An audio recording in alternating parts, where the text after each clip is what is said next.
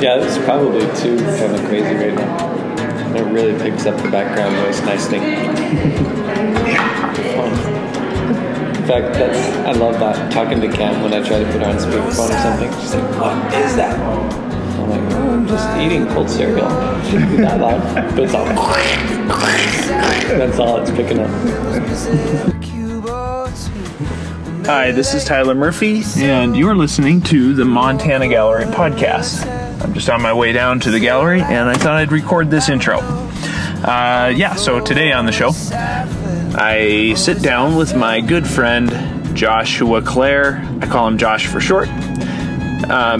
This was recorded a couple weeks ago. We sat down at a diner here in Billings, and I had a great time.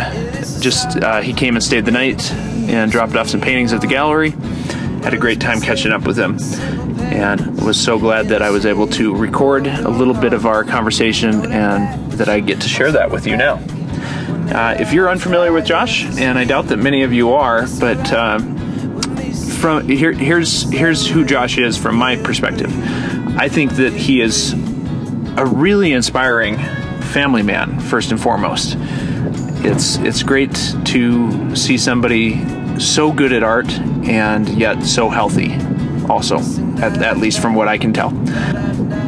He's someone with a really sincere faith in the divine.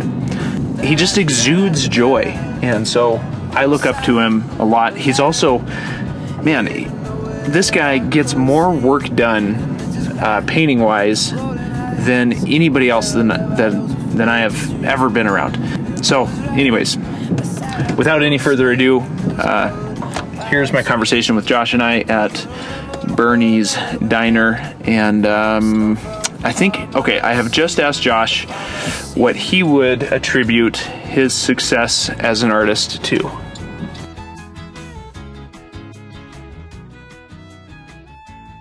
I've always had this idea that, like, if you work hard enough, you can be anything, so that's kind of, I feel like it's a strength and it's a weakness. Sometimes I work myself blind. Yeah. John Carlson talked about that. He said it's a deserving but pitiful state. Oh, yeah. Like he said, some are, artists are so obsessed with just the work idea. Like, if I do enough, then I'll get good, that they work themselves blind till they're unable to see. And I feel like that's interesting, huh? So you're not feeling as much. You're just like work. Yeah. The craft of it. Anyway, so it's been a blessing, and I'm grateful that my mommy taught me to work. Yeah. My mom and dad were good examples of that. But I've had to tone it down a little bit because the more I've painted, the more I've realized like how important it is to feel and be passionate about the thing first, and that really affects the final outcome of the work. So, yeah, I think ingredient number one is just that I enjoy work, and I feel it's like lifting weights for me. Like when it burns, when I hurt, I don't think, dang, I hate this. I just feel like, man, I'm growing. I love that burn after you just work yourself dead. Yeah. I love that. So I actually enjoy working myself hard. But I do want to say that that I'm learning more and more every day that it's not just about that. So once you know how to paint, like work yourself until you know how to paint, or you start knowing how to paint. I'm just beginning, but I can kind of paint stuff at this point, kind of.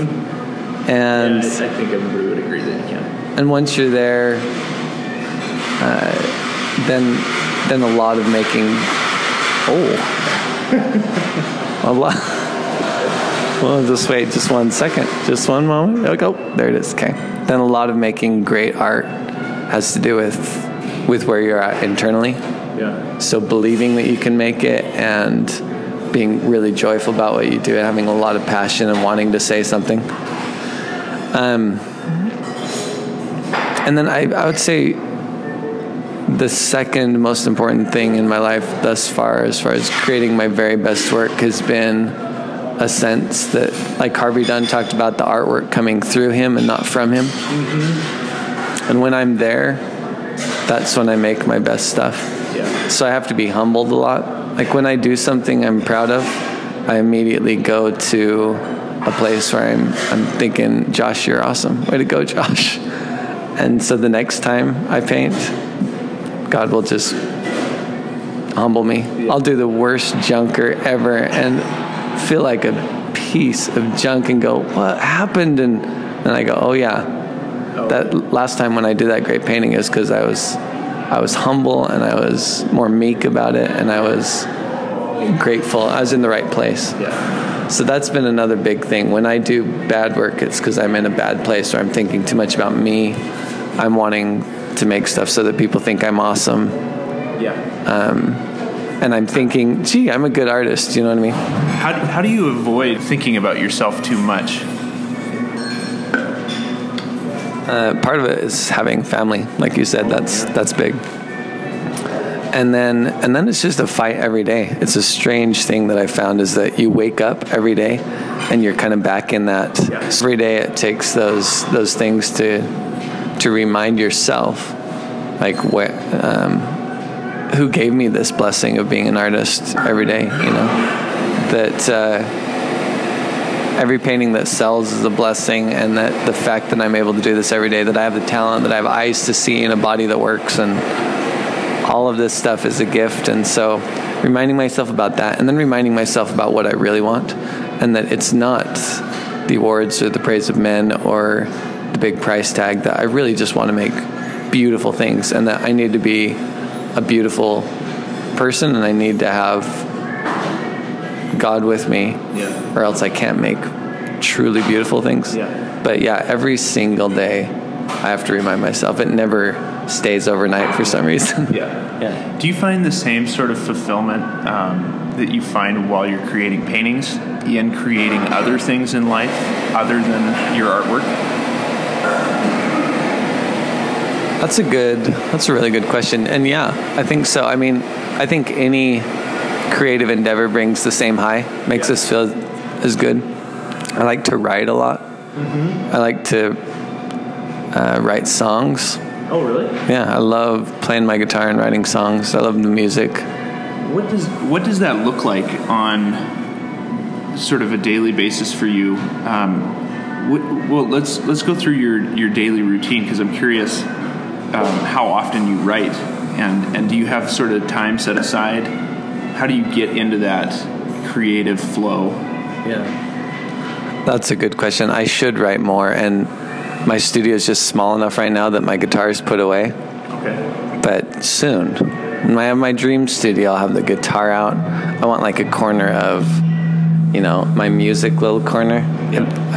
I want a stage kind of built up off the floor with all of the gear, so I can just out of painting into music really quick, just for a different creative outlet.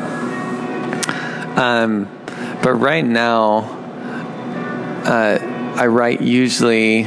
We have sort of an email that we'll send out to friends and family every so often, that just we talk about our highs and lows, like this good thing happened, and my low is usually I enjoy writing, so I try to think of something kind of a bummer thing that happened and then turn it into a funny story. Okay. Because they're usually funny. Yeah. There's a lot of humor in the bad things that happen to you. Yeah. But I love that. And Cam will make fun of me. Cambry is my wife, by the way, for those of you who don't know. And I call her Cam, so that's who Cam is. But Cam will just make fun of me, basically, because she just cranks out her part, just writes it. Okay. And I sit there like laboring over it. I'll spend a couple hours like write it and then rewrite it and then edit, because I just love that. I love to write things kind of the same way I love to paint things, and it's the same process of, just go for it and then cut it down and simplify and get it to a beautiful thing that communicates clearly. Yeah. I just recently heard that some writers will write like 9 pages a day, and they only get maybe 1 or 2 paragraphs out of that is actually usable, but they have to first push through those 9 pages. And it's like they start out with a stream of consciousness writing style. That's awesome. I think that's what outdoor studies are for me. Yeah. You know what I mean? You just crank them out. I'm not thinking about finishing. You just do stuff. You work, you know. Yeah. And then that's where ideas come. And when you're being wild, letting the wild child outside instead of just doing. You could do what you do well all day long and kind of just plane out. Yeah. But studies can be like free writing or rough draft. How often do you go out plein air painting? But this year it's been much less than I would have liked. It was kind of rough, but I've been working on a big project this year that required a lot of large studio paintings, and so I'm just now, finally able to get out, and I'm looking forward to this fall. It usually turns out though that I'm like when life is normal, I'm outside just 1 or 2 days a week, and I'm driven really quickly back into the studio because I get so excited outdoors that I just go, oh my gosh, I have to get back in and make something happen from this. Like try to say what I saw today. So it probably ends up being like 1-2 days out in the field getting inspired, and then even when it's gorgeous outside, I go back in like trying to make sense of what I saw. Yeah, because I suppose you know that there's going to be more future days of beauty out there, and so sometimes you just have to let those in the moment beautiful days just pass by because you got to get your studio work done. Yeah, and I've read a lot of Harvey Dunn. I love that guy. If you don't have that book, get it. But oh no, I have Harvey Dunn's. Harvey Dunn's book. For some reason, Harvey Brown's still been on my mind. Oh, Harley Brown. Or Harley Brown. Yeah, Harley Brown's been on my mind since forever. So yeah, Harvey Dunn, and Harvey talks a lot about like art's made in the studio. That's where art happens. Yeah. Outside you learn, and outside you grow. Outside you learn to see. But when you make art, go into your studio and push it out of your gut. You know. Yeah. Anyway, but it rings true to me. I feel like art is a thing that happens inside. A lot of Dunn's work was just totally from memory, just making it up in the studio. That's amazing. Like, how does it feel to be out on a tractor and at dusk? Yeah. And he just crank it out. Just super passionate, emotional painter.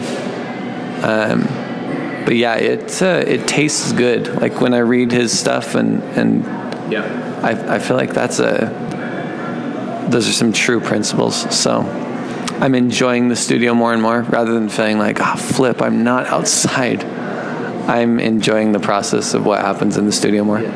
What is you mentioned the larger project that you're working towards. Can you tell us a little bit about that?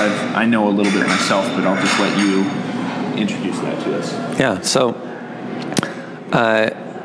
John Burton is the one who kind of came up with the idea. And then he invited Brian, Mark Taylor, and myself to join him on this project. And we're members of the Church of Jesus Christ of Latter-day Saints, Mormons. And John is a recent convert, but his family had kind of fallen away from the church, and he has like his great-granddaddy or whatever, or great-great or something, was part of the church right at the very beginning in Nauvoo, like, right at the start with Joseph Smith and all the fellows back in the day. And as part of his conversion, how he developed or grew in his faith in Christ. So that heritage has been really important to him, and he thought, how cool would it be to paint the Oregon or the Mormon Trail just the way it is? We're all landscape painters. Like, how cool would it be to go out and paint something like a place that's significant to us? And invited Brian and I were like, yeah, that sounds sweet. And we didn't have a venue, we just thought, well, let's do it, and then something will happen. So that's what we did, and it's been like 4 years. We've gone from the beginning to the end of the trail, probably 2 or 3 times the whole trail, but parts of it more than that, quite a bit more. Mm-hmm. Wow. And tons of little teeny field sketches and a billion photos, and a lot of trying to. It's been a great process for me of, like we've been talking about actually the emotional part of painting or the art part of painting, because these places are really significant, super special places. And so I can't approach them just purely visually. Like it's been an exercise in trying to get myself into a place where I want to communicate how a place feels and how, more than just the place. Anyway, it's been a really, really great project for me, really stretching. Yeah. And I've done, each of us has done 20 or so large works. So like 36, 48-ish. That was kind of my standard big size. Mm-hmm. But 20, 36, 48s was a good push. Wow. And the show opens in November. Okay. And I'm stoked about it. There'll be a book that they're printing with the show. And wow. Is it just large works from you then? They're all large. The museum's huge, and so we had to cut small stuff. My smallest is like 24, and I'm the smallest. They look dinky in relationship to what else is the stuff that's going on. So about 60 paintings from the beginning of the trail to the end of the trail. All our work is mixed in there, so that it's just in order basically. And a whole bunch of historical work that the church has done to work with the show, and they've designed it beautifully, and they're printing a book with it. And so it's from November to May or so. It'll run 6 months, possibly more, in Salt Lake. Yeah, what's the name of the museum that it'll be at? Just the Church Museum of Art in Salt Lake City, Temple Square, just right downtown. Oh, awesome. Great. I'll have to try to make it down for that. Mm-hmm. When you were out there on those 2 or 3 trips that you did with Brian and John, did you guys do the whole trip all at once, or was it segments? How long were you guys out there? I went out twice, and they were both week-long trips. And the first one was in the winter, and we flew through. We started in Nauvoo, Illinois. We flew through Iowa and Nebraska and Wyoming. Okay. So in a week, it was crazy. Yeah. We went really fast. Then I went back out with Brian, and we spent a lot of time in Iowa, mostly just back and forth, getting more stuff from that trail. From Casper, Wyoming to Utah was really easy for me to get out multiple times by myself. Okay. And comb that area really good. In fact, and it's super exciting as well. It's a very... That area? Yeah. Casper. From Wyoming all the way to Utah is just killer. So that was kind of tricky too. We had an excess of all the goodness. Yeah. And they're like, there's no Nebraska paintings. And when we put everything together... What do you say about Nebraska, Josh? Yeah. Yeah, when we put it all together, the people at the church, the curator there was like, you missed the state. Thought this was the trail, so we had to sneak back out and fill in the gaps a little bit. And that was challenging too. Like, no one wanted to paint Independence Rock, for instance. Oh, yeah. It's just this kind of bubble in the middle of nowhere. And, that looks amazing. Thank you. Do you have any Tabasco? Yeah, just some Tabasco. Food's here, so we're going to probably sign off and come back possibly. But, the chimney or the Independence Rock story is funny because it was like the last painting I did. John and Brian were like, we don't want to do it. And I volunteered. I'll take it. I'll do Independence Rock. And then, anyway, it turned out to be a painting I was pleased with. But it was a tricky little subject. The whole trail was tricky, except for Utah. And anyway, so cool. All right, we'll come back after the meal.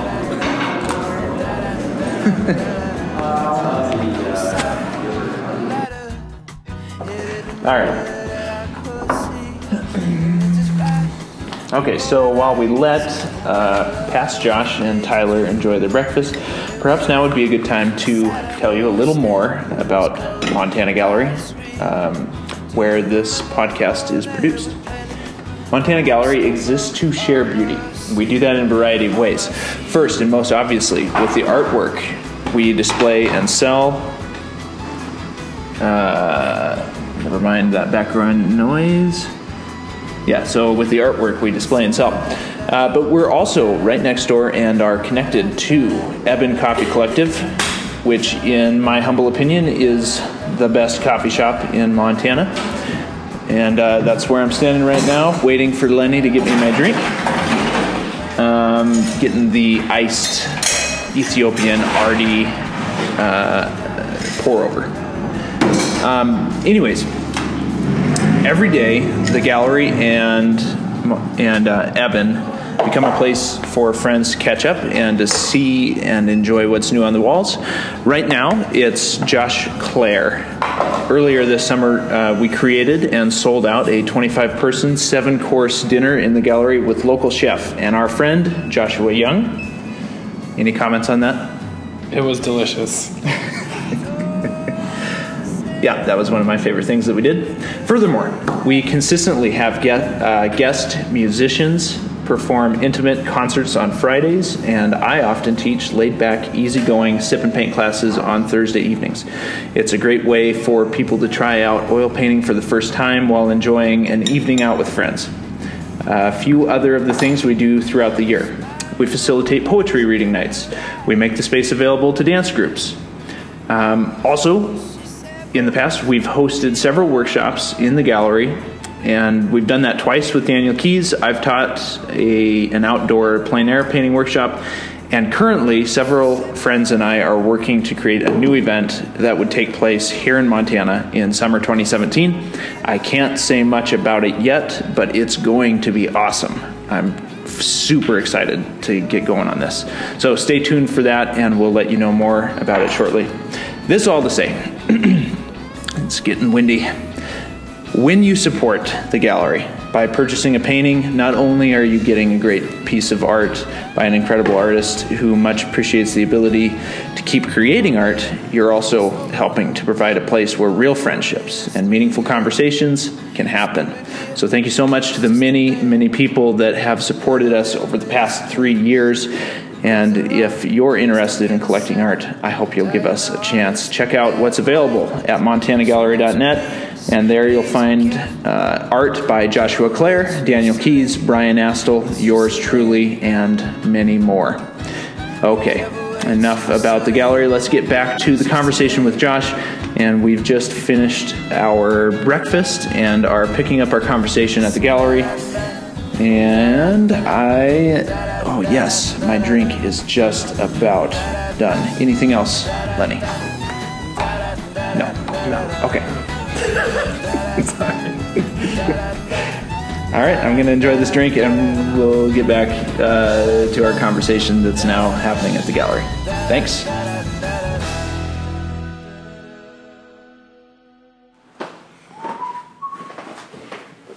All righty.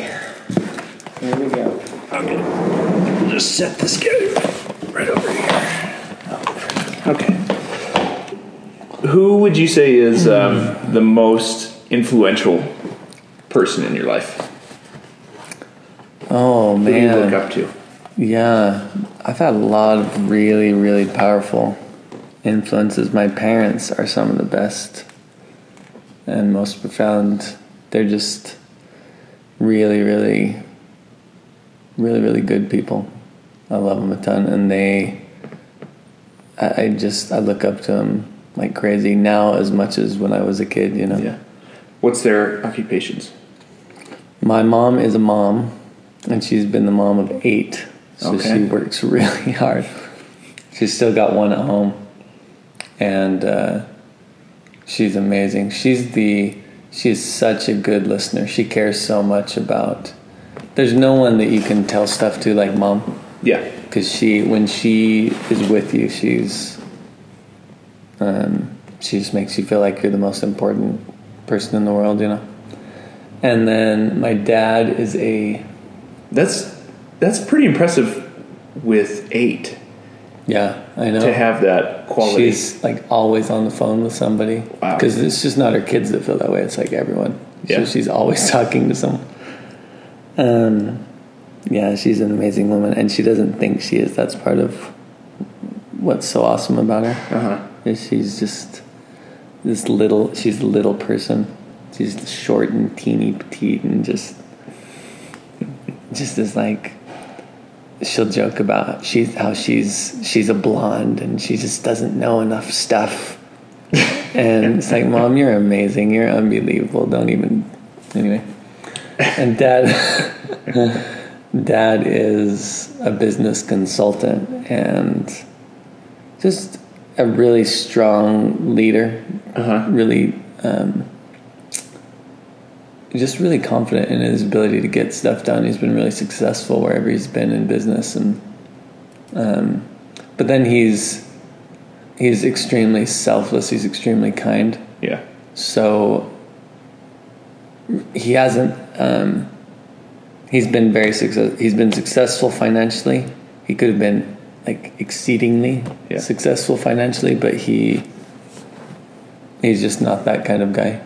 Do you know what I mean? Okay. He'll let the others benefit. He'll leave before the money gets real good, just because he's more fulfilled and more satisfied when he's doing the creative part of consulting, where he goes in and tries to create a new business plan. He loves, and I've learned watching him that he's a very creative person, and his joy comes from the creative side of what he does. Okay.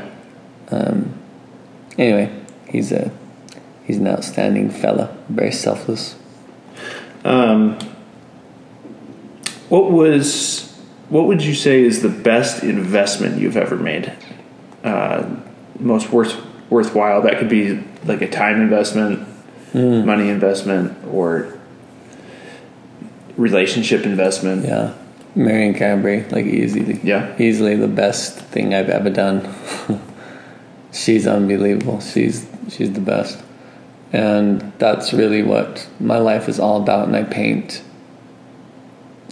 so that I can be a dad and a husband, you know. Yeah. And so, and I love what I do, and I can become extremely consumed with what I do, and I'm so grateful I get to do what I love for a living. Excuse me. But yeah, holy cow, marriage to Camry has been just like heaven on earth. She's absolutely amazing. Definitely the best investment. Okay. Anything art-wise that was... Yeah, I was lucky enough to marry a girl who's willing to live a very simple lifestyle, you know what I mean? To make life as an artist very comfortable. We just live simply. Yeah. Or we have, and it's been a massive blessing. So an art investment, I guess. I mean, choices that we've made, like we moved to Arizona because houses were crazy cheap. Yeah. And you know, our mortgage was just ridiculously lower than rent would be anywhere. Yeah. And it just made life comfortable. It allowed me to create art as well, because I'm the type of personality that if we don't have a buffer, you know, some savings and are living simply, I would be like, I couldn't create. I'd have to go get a job, you know? Yeah. So the best like money investments that we've made have been just choices that we've made together on how to simplify our lives so that so we feel very comfortable with whatever income we have as an artist. You know, we've always felt rich, even though we've never been rich at all. Yeah. So anyway, I feel like that's really, really, I don't know if people get that advice, but whatever, I mean, move to like Missouri or whatever, if that's what it takes to make your life as an artist a little, to make it comfortable so that you can create. I know for myself, I can't be creative when I'm under the gun or under financial stress. Like that'd be rough for me. Yeah. Have you ever gotten really great advice in the art world that stuck with you? Yeah, like right at the start, Bill Anton told me to get out and paint from life. Take your act outside. Is his quote from his email. Take your act outside. And your shtick. And in a couple of years you'll be painting circles around your friends, is what he said. Oh, yeah. Take your act outside.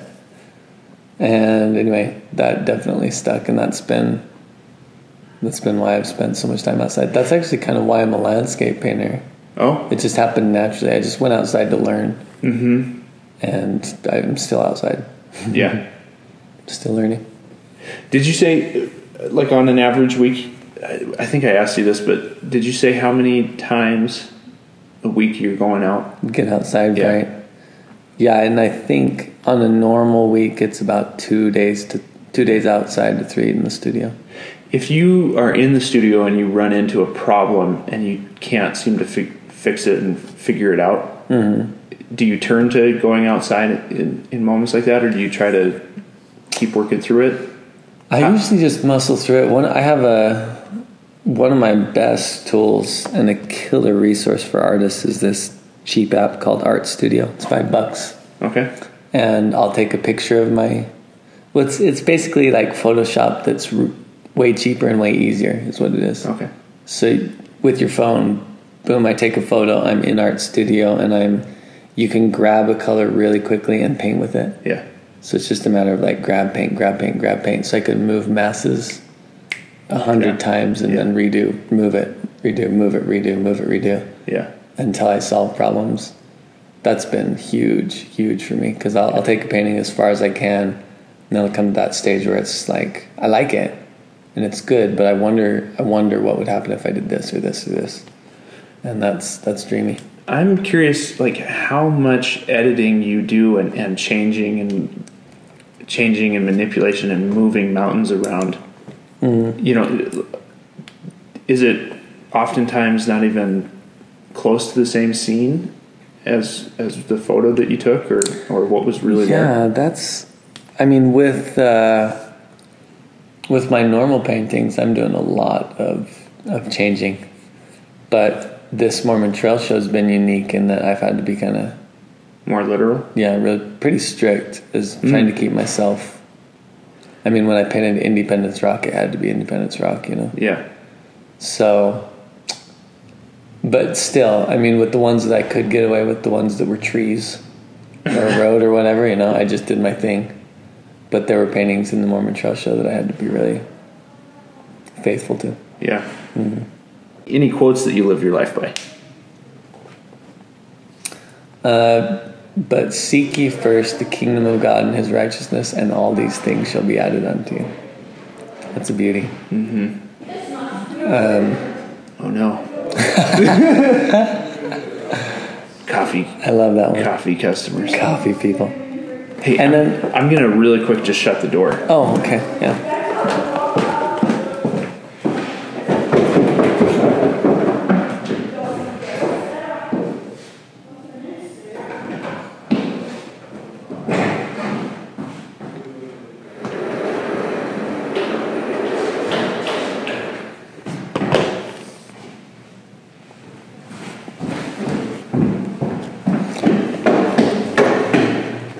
Welcome back. Yeah, so that one, and then this one, for all the law, it's Galatians 5. That other one was from the Book of Mormon, 3rd Nephi 13:33 or something. Seek ye first But seek ye first the kingdom of God and his righteousness, and all these things shall be added unto you. Okay. All these things. So everything will be good if you do that first. Yeah. I love that. Just all the good things. Everything. Every single good thing in life and in the next will be added unto you if you just love God first. Yeah. Yeah, and then my other one is Galatians 5, for all the law is fulfilled in one word, even this, that thou love thy neighbor as thyself. Mm. So I love that one too. And those are my favorite scriptures, because those are my biggest weaknesses, by the way. I'm working on those babies, you know, trying to love people and trying to think about seeking the Father, God's will before my own. Well, that's what, like when Jesus says, and the Pharisees are coming to him, and they basically are saying the equivalent of the hot button topics of the day. They're saying, okay, Jesus, what is it? Is it like for today? It would be like, are you voting for Trump or are you voting for Hillary? That is what they're doing, huh? Are you like programs, not programs. And Jesus responds by saying, all the law can be summed up in seek the Father and love your neighbor as yourself. Yeah, that's powerful. That's true. I hadn't thought about the fact that the Pharisees were trying to press buttons with those questions, that they were the... Yeah. Kind of gotcha questions. Yeah, exactly. There was no right answer. Yeah. That's cool. Yeah, so those are a couple quotes I adore. And fear not, only believe. That's a beauty too. I want to put that one on my studio wall. Fear not, only believe. That's, Jesus said that, and it was on my mission in Japan. In Japanese, it's Osoreru na tada shinji nasai. It's beautiful. Oh, it's beautiful. It's so cool. Yeah, let's talk about that really quick. So you went on a mission trip to Japan. How long were you there? So for 2 years. Wow.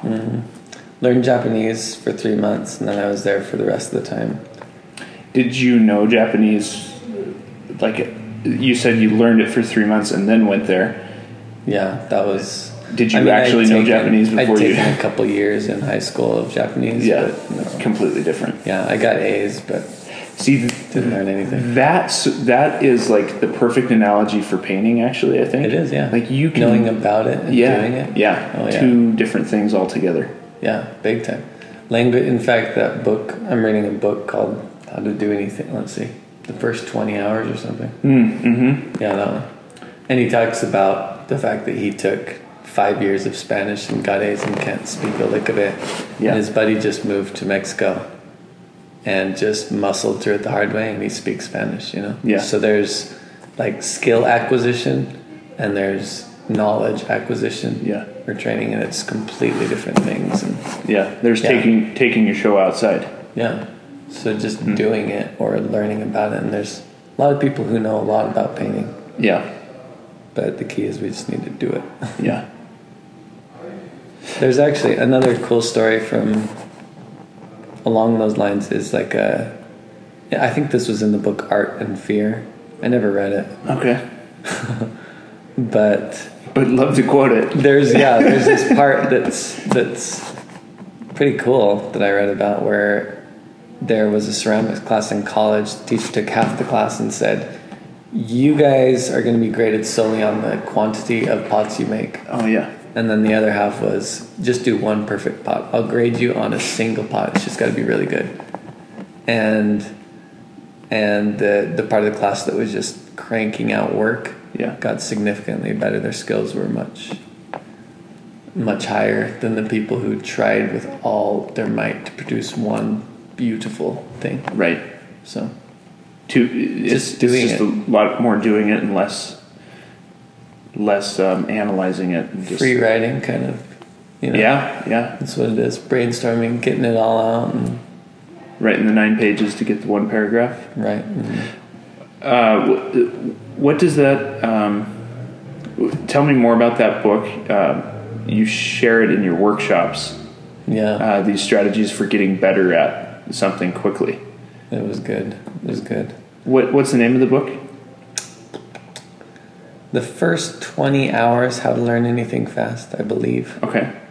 I don't even remember the author. Okay. Yeah, a friend, Albin's wife, actually. Okay. Recommended it. And there you share 10 principles. Yeah.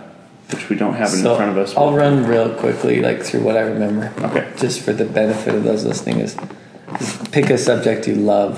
Love. Fall in love with a problem is what he says, actually, which is kind of cool. Okay. Fall in love with a problem and live trying to solve that problem. Yeah. It's kind of cool. So if the problem of art is it, then next step is to focus solely on art for a time. Yeah. So you're not distracted with 15 other things you want to do. And then you have to learn a certain amount about how to make paintings. So take a workshop or divide the skill into sub-skills. You've got to learn enough to get started practicing, enough of the fundamentals, and they've got to be true, solid fundamentals. The key is not to spend your 20 hours learning about art, just learning enough to get started practicing, Okay. which is interesting. So anyway, once you're there, once you've got kind of a set of sub skills, because art's big. I want to be an artist. Once you divide that in a couple of things that you can actually tackle, then you set your target level of performance or set a goal. Like, I want to be here in 2 months, and I'm going to get there by doing these things. And then the other great advice from it, and I thought this was powerful, 2 things, like using your willpower to eliminate distractions. So rather than leaving your phone on and just resisting as long as possible, long as humanly possible, like every time it bings, bing, he says we only have so much willpower, so it's a much wiser choice to use your willpower to turn off your phone before you start than to try to resist every bing. Yeah. You know, so turn off, just eliminate distractions, turn it all off, the computer, the phone, everything, TV, the radio, and make it so that when you're practicing the whole time. Yeah. You're fully present. Fully in that present, moment. yeah. It's got to be deliberate, intentional practice. It's got to hurt. Yeah. It's got to be so mentally exhausting that you can hardly stand 2 hours of it. And that's when it's the right kind of practice. So yeah, using your willpower to eliminate distractions, and then what do you call it? Like cutting low value uses of time. Okay. So identifying those by maybe keeping a note, just for one day, write down in a notebook how you spend every half an hour of the day. Ooh. And he said you'll just be blown away by how much time you actually have, potential time. Yeah. Where And you're you'll like, maybe hate yourself for a little bit. it'll be rough. It'll be rough, but you'll go, oh my gosh, if I just don't do this, then I'll have 3 hours a day to paint, you know? Yeah. Whereas before you just go, keep putting it off because you think, oh, I just don't have time. I'm just so busy. Right. So busy. But I thought those things were killer. Eliminate the distractions and then cut low values of time. And then it was the quantity and versus quality thing. And just do it. Do it. Yeah. Make 100 pots. And for the one that's going to be good, you know. Yeah. And you'll really grow. So, good book though. Go ahead and grab it if you Yeah, I would love get to. the chance. Because I'm all about that kind of stuff right now. Yeah. I need it badly. Yeah, it's good. So yeah. Okay, I don't want to keep you much longer because you got to hit the road. Let's see if there's anything else that we need to talk about. Oh, so you're leaving me with a handful of paintings that are some really amazing things. It's so cool for me to have great paintings in the gallery. For one, to sell them, hopefully. But 2, as an artist myself, it's like having the best personal collection. That is cool. That's really cool. And I mean, just even as I set those in there in the gallery last night and this morning walking in, I go, oh man, Josh just gets color so well, and like being able to see yours right next to mine is incredibly helpful. Actually, a little discouraging, but really helpful. Shouldn't be. You're doing great stuff. Really good. But yeah, thank you for bringing me some awesome stuff. Yeah. It's a pleasure. It's been good to talk with you. Good times. This is a beautiful gallery. All y'all also come to Montana Gallery.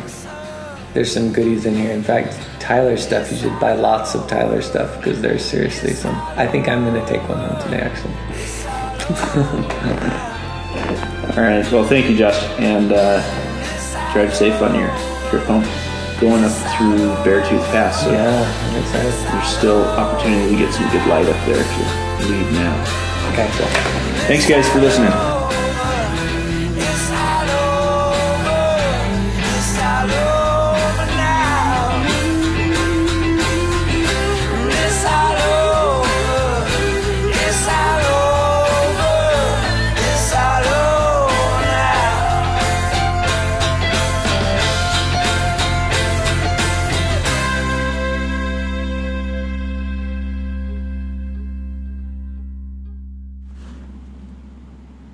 Hey, are you still there?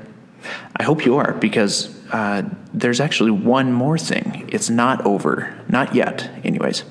I asked Josh if he would share with us something that he shared with the group of artists that got together last December. We get together several times a year, at least we try to anyways, and usually everybody has something kind of new and exciting to share with everybody, and that makes it really fun. Last time, Josh shared a little chapter from a book, and I'm gonna let him set it up, but oh man, he does a great job reading it, and so it's really fun. Before we go, I forgot I need to mention.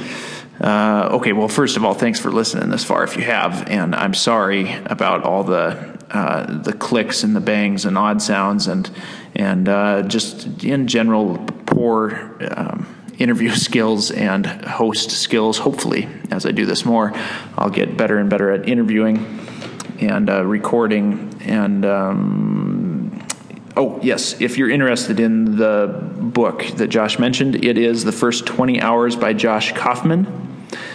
Huge thanks to my friend Ryan Kayberry and his band Known by Name for the use of their music. You can find out how you can get their album in the show description at montanagallery.net under the podcast tab. So until next time, share beauty. And here is Josh Clare sharing a little bit of beauty from P.G. Wodehouse. Thanks for listening. All right.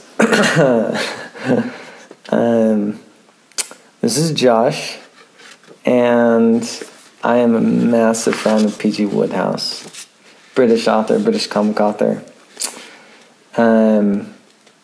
Prolific, thank heavens, because I listen to him all the time while I paint. And I absolutely love, love, love his work, his art. Some of his most favorite works are Bertie and Wooster, or Wooster and Jeeves series. But he's also done a lot of short stories and a lot of different characters. It's typically the same plot. Like a guy that wants to get married to a girl, and there's a snag because the rich uncle or aunt won't let him. But despite that, kind of the predictability of his books, they are just pure joy. He's such a good writer. So anyway, I'm going to read a little bit from one of my very faves because it's about an artist. It's printed in P.G. Wodehouse's collection of short stories called Carry On Jeeves.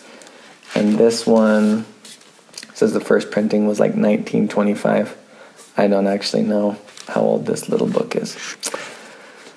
Oh, but it's so good. And instead of reading the whole story to you, because you'd get sick of me eventually. By the way, there's Jonathan Cecil or Frederick Davidson are a couple of professional readers, I suppose you call them, like the audiobook readers that are just, they have the beautiful British accent and they're perfect for Wodehouse. They're like, I've listened to a lot of people read Wodehouse and I can't stand anyone other than those two now.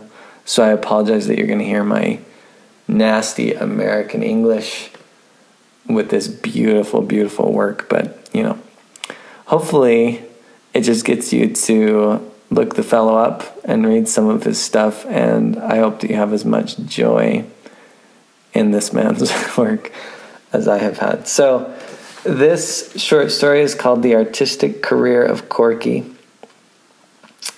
And it starts with, it introduces Corky, Bertram Wooster's friend, who is engaged to a chorus girl. He brings her over to meet Bertie and says, we're just sick about it, Bertie. My uncle's never going to let this thing happen. Corky is an artist who's unable to support himself, and he relies heavily on a rich uncle who's in the jute business. The uncle thinks his art is a bunch of junk. He should quit art and come work for him and work his way up. Corky wants to be an artist, though, and that sounds like a horrible nightmare to him, to go work his way up in the jute business. But the uncle gives him a monthly allowance, and he's worried that the uncle's never going to accept this chorus girl as a fit companion for him. So, Bertie is always relying upon and asking Jeeves for advice, and Jeeves is coming up with ways to get him out of trouble and stuff. So Jeeves's idea for this problem is to... so the uncle as well, the rich uncle is a bird fanatic. He is obsessed with birds and has written several books on birds. And so Jeeves's idea is to hire someone to write a book on birds in which they just praise the work of this uncle, and then to put this chorus girl, Muriel's name, as the author and print it. So it's expensive, but Bertie's got a lot of money. He loves Corky. He says, yeah, it sounds like a great idea. We'll just make this fictitious book, put Muriel as the author. It'll open a door. She'll go to meet him. He'll have seen the book and seen how much she praises him, and they'll just be fast friends. It'll be beautiful, and then they can get married. So they do it. Bertie forks out the money. They print the book. It all goes swimmingly, except for he goes abroad and comes back, and he comes back and meets Muriel unexpectedly in a restaurant, this chorus girl. And she says, oh, yes, I'm married. And then the dude that walks up as her husband is not his friend Corky. It's the uncle, his big fat brother. And Bertie's floored. He's like, oh no. And he runs to Jeeves. And Jeeves says, oh yeah, I thought that might happen. There was the slight possibility of something like that happening if the chorus girl was kind of a bunch of junk and would do something so horrible. But she did. She ditched Corky for the rich uncle. They're married, and then let's see here. I'm going to start right. Anyway, that's my best job at summarizing the first part of this little story, and I'll read just a couple pages here. This is Bertie speaking, narrating. I was so dashed sorry for poor old Corky that I hadn't the heart to touch my breakfast. I was bowled over. Absolutely. It was the limit. I hardly knew what to do. I wanted, of course, to rush down to Washington Square and grip the poor blighter silently by the hand. And then, thinking it over, I hadn't the nerve. Absent treatment seemed the touch. I gave it him in waves. But after a month or so, I began to hesitate again. It struck me that I was playing it a bit low down on the poor chap, avoiding him like this, just when he probably wanted his pals to surge round him most. I pictured him sitting in his lonely studio with no company but his bitter thoughts, and the pathos of it got to me to such an extent that I bounded straight into a taxi and told the driver to go all out for the studio. I rushed in, and there was Corky hunched up at the easel, painting away, while on the model throne sat a severe-looking female of middle age, holding a baby. A fellow has to be ready for that sort of thing. I said, and started to back out. Corky looked over his shoulder. Oh, man. Okay, pause right here. I'm going to go ahead and do the British accent because it's just so sad not to, and I have the worst British accent ever, so here it goes.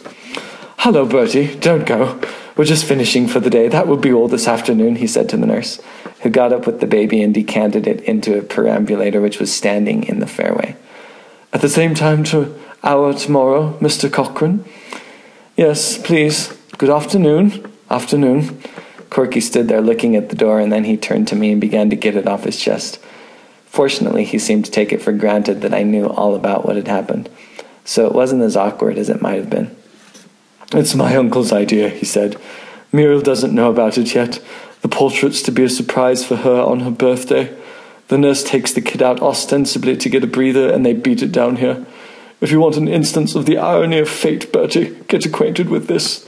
Here's the first commission I have ever had to paint a portrait, and the sitter is that human poached egg that has butted and bounced me out of my inheritance. Can you beat it? I call it rubbing the thing in to expect me to spend all my afternoons gazing into the ugly face of a little brat who to all intents and purposes has hit me behind the ear with a blackjack and swiped all I possess. I can't refuse to paint the portrait, because if I did, my uncle would stop my allowance. Yet every time I look up and catch that kid's vacant eye, I suffer agonies. I tell you, Bertie, sometimes when he gives me a patronizing glance and turns away as if sick, as if revolted to look at me, I come within an ace of occupying the entire front page of an evening paper as the latest murder sensation. There are moments when I can almost see the headlines. Promising young artist beans baby with axe. I patted his shoulder silently. My sympathy for the poor old scout was too deep for words. I kept away from the studio for some time after that because it didn't seem right to me to intrude on the poor chappie's sorrow. Besides, I'm bound to say that the nurse intimidated me. She reminded me so infernally of Aunt Agatha. She was the same gimlet-eyed type. But one afternoon, Corky called me on the phone. Bertie? Hello? Are you doing anything this afternoon? Nothing special. You couldn't come down here, could you? What's the trouble? Anything up? I finished the portrait. Good boy, stout work. Yes, his voice sounded rather doubtful. The fact is, Bertie, it doesn't look quite right to me. There's something about it. My uncle's coming in half an hour to inspect it, and I don't know why it is, but I kind of feel I'd like your moral support. I began to see that I was letting myself in for something. The sympathetic cooperation of Jeeves seemed to me to be indicated. You think he'll cut up rough? He may. I threw my mind back to the red-faced chappie I had met at the restaurant and tried to picture him cutting up rough. It was only too easy. I spoke to Corky firmly on the telephone. I'll come, I said. Good. But only if I may bring Jeeves. Why Jeeves? What's Jeeves got to do with it? Who wants Jeeves? Jeeves is the fool who suggested the scheme that has led... Listen, Corky, old top, if you think I'm going to face that uncle of yours without Jeeves' support, you're mistaken. I'd sooner go into a den of wild beasts and bite a lion on the back of the neck. Oh, all right, said Corky, not cordially, but he said it. So I rang for Jeeves and explained the situation. Very good, sir, said Jeeves. We found Corky near the door, looking at the picture with one hand up in a defensive sort of way, as if he thought it might swing on him. Stand right where you are, Bertie, he said, without moving. Now, tell me honestly, how does it strike you? The light from the big window fell right on the picture. I took a good look at it. Then I shifted a bit nearer and took another look. Then I went back to where I had been at first because it hadn't seemed quite so bad from there. Well, said Corky anxiously. I hesitated a bit. Of course, old man, I only saw the kid once, and then only for a moment, but it was an ugly sort of kid, wasn't it, if I remember rightly? As ugly as that? I looked again, and honesty compelled me to be frank. I don't see how it could have been, old chap. Poor old Corky ran his fingers through his hair in a temperamental sort of way. He groaned. You're quite right, Bertie. Something's gone wrong with the darn thing.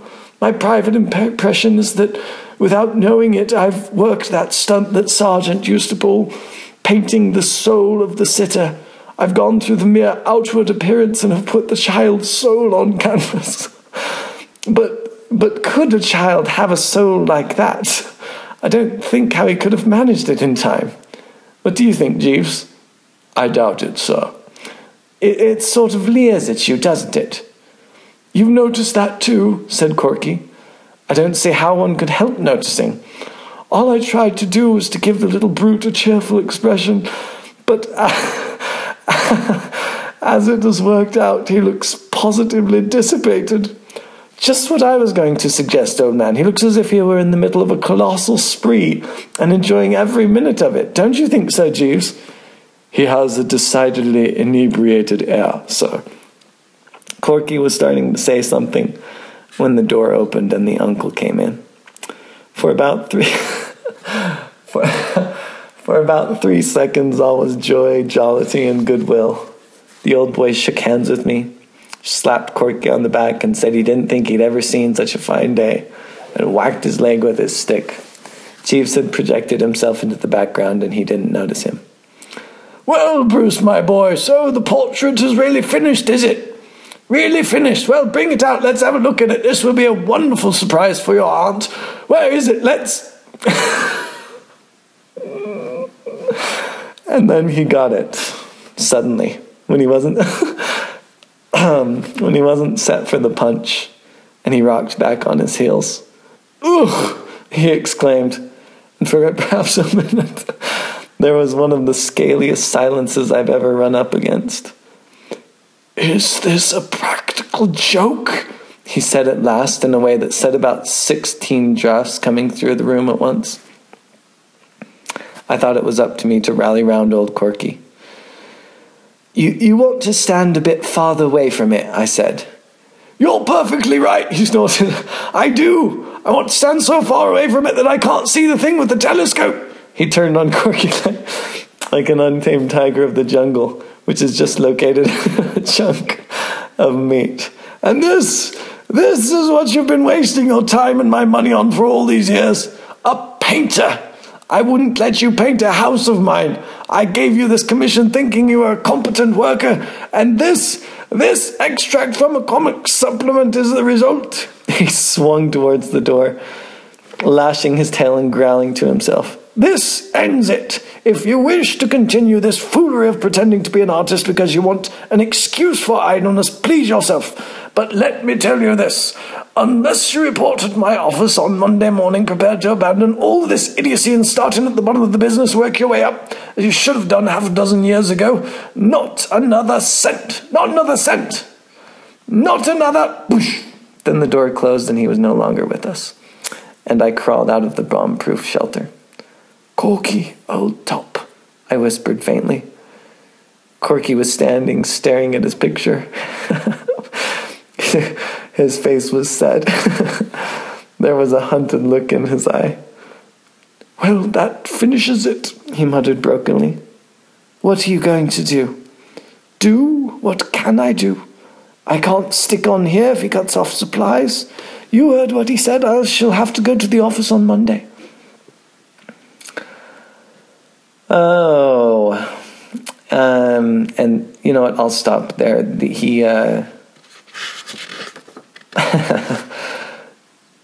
You'll actually have to read the story yourself if you want to finish it. We'll leave it as that. We'll leave it as a teaser, a huge teaser, a very poorly read teaser. I apologize. I actually kind of murdered the Woodhouse. You know, it's this beautiful art, and I just defiled it with my poor reading, so I apologize for that. But